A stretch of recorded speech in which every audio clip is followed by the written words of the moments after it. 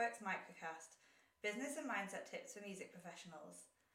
I'm Katie Beardsworth, founder of Polyphony Arts, and for today's Business and Mindset episode, I wanted to talk about the impact of the ongoing restrictions on amateur singing that continue to silence millions of voices all over the country.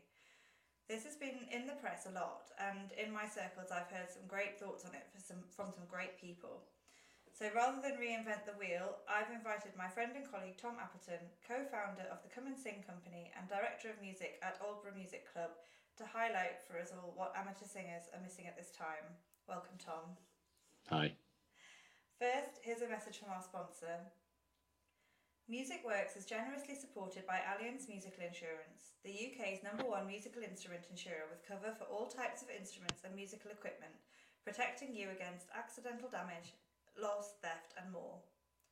Every Allianz music policy also includes free legal assistance and support, so you can protect yourself both as a musician and in your personal life.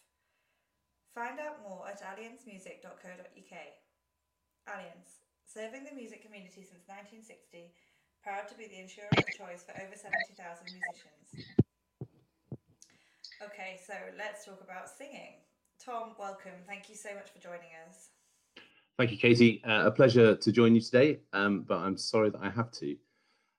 MPs' inboxes have been crammed full this last week or so with emails from disgruntled constituents who represent some of the 2.2 million people who belong to 40,000 amateur choirs in the UK. Step 3 of the government's roadmap out of lockdown is a fantastic moment for the country. Owing to the extraordinary efforts of the vaccination programme and also the many sacrifices people have made since we entered the national lockdown just after Christmas, limits on the number of people attending weddings and funerals have been relaxed. Indoor theatres and cinemas have reopened. You can go inside a pub with your mates. You can go bowling, paintballing. You can go to soft play with the kids. You can go to Portugal for a well-deserved getaway, or even if you want to watch the Champions League final. But this week has also seen over 50,000 people sign a petition to the government regarding the Department of Culture, Media and Sports update to their performing arts guidance, and in particular, Section 2.4. Section 2.4 restricts amateur singers to a maximum of 6 people indoors, regardless of mitigations that they may have in place. Now, a lot of research has been done into choral singing versus COVID.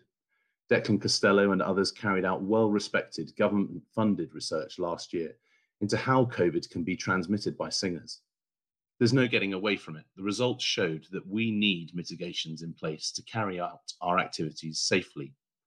So last autumn, choirs all over the UK went about their business 2 meters apart, limited in number to the COVID-secure capacity of the venue, wearing masks with good ventilation, sheet music having been quarantined for 72 hours before the rehearsal, etc., etc. We were allowed to operate, and boy, did we sing our hearts out. So as we approach stage 3 this May, we had been led to believe that those same mitigations would be in place and we could go back to what we loved. Venues were hired, sheet music was purchased, professional musicians booked to lead the rehearsals. Then, the day after the country unlocked, wham, in came the update from DCMS. What has happened since then has been a journey through shock, disbelief, anger, jealousy, a bit more anger, and then finally, unity. The choral world has been incredible. From pretty much a standing start, links have been made, voices have come together, and questions have been raised in the House of Commons from politicians across the political divide. There is no new science that justifies this decision. There is no evidence that our activities last autumn caused spikes in the virus.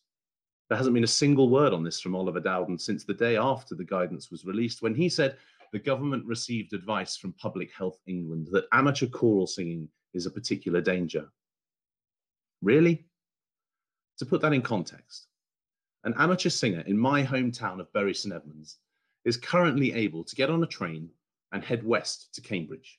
At Cambridge, they change trains and take the direct train to London King's Cross. In London, they get onto the tube network, cross London and re-emerge at Victoria Station. Once there, they get onto another train and head for Gatwick Airport. Check-in, security, a quick pint, maybe a meal, departure lounge, and then onto a 3-hour flight to Portugal. Have a lovely week sampling the delights of the Algarve and then make the return trip, bronzed and refreshed. All the while, an amateur singer in Bury St Edmunds can't walk into St Edmundsbury Cathedral and sing a bit of Portuguese polyphony with more than 5 others. Apparently, that trip to Portugal is less risky than 7 people singing in a cathedral. Now, obviously, I'm going to the extreme here to make my point, but it's parity that we're after. When others are opening up, playing their part in the economic and health and well-being recovery that this country so obviously needs, we're left on the subs bench as an unused water boy. But the real issue here is actually what this shows us about the thinking of the people doing the thinking. Those at Public Health England who made this recommendation have clearly said, okay, step 3, crack on with the plan, but can you put the brakes on somewhere? What about the 2.2 million amateur choral singers? Any chance you could just keep them in the locker room for a bit longer? It's not based on any new science, just a bit of a whim. Oh, sure, good plan, replied the DCMS and the government. I mean, it does sound quite sensible when taken out of context. The emergence of new variants is not to be gambled with. We need data on how these new strains work. Fine. But then don't let a choir of 1,000 sing Mr. Brightside as Nathan Aspinall walks onto stage at a darts match in Milton Keynes. It's crackers. The government have chosen darts, not data. This leaves us in a place of real worry about what things might happen at stage 4. Choirs are already adjusting their plans for this autumn and Christmas. They look set to take less risk. Who can blame them? They're booking smaller venues, smaller orchestras, fewer soloists, and taking less risky artistic decisions for the remainder of the year, all off the back of this decision made at step 3. Be warned, Mr. Dowden, unless we can operate at capacity, just like that EasyJet flight, we're going to be coming and knocking for additional support in the form of a further top-up of the Cultural Recovery Fund, and also an arts-specific extension to the SCISS. You don't want to do that. We don't want to do that. We need your help, Mr. Dowden. Please, for the sake of the soloist, the second viola player just out of college, the venue, the music shop, the rehearsal accompanist, the member who has been shielding for much of the last year, the mum who has been homeschooling and wants to get a couple of hours a week of her back. And yes, the music director. Please, let us have our moment in the sun. Thank you so much, Tom. If you need help, you can find like-minded people at Polyphony Arts. For more free business and music mindset tips and thoughts, subscribe to Music Works on any podcast platform and sign up to our mailing list on our website, www.polyphonyaarts.com/mailing-list. And if you want to work with us, have a look at how we work with musicians and arts organisations on our website. Music Works is generously supported by Allianz Musical Insurance, the UK's #1 musical instrument insurer, serving the music community since 1960, proud to be the insurer of choice for over 70,000 musicians. Find out more at allianzmusic.co.uk.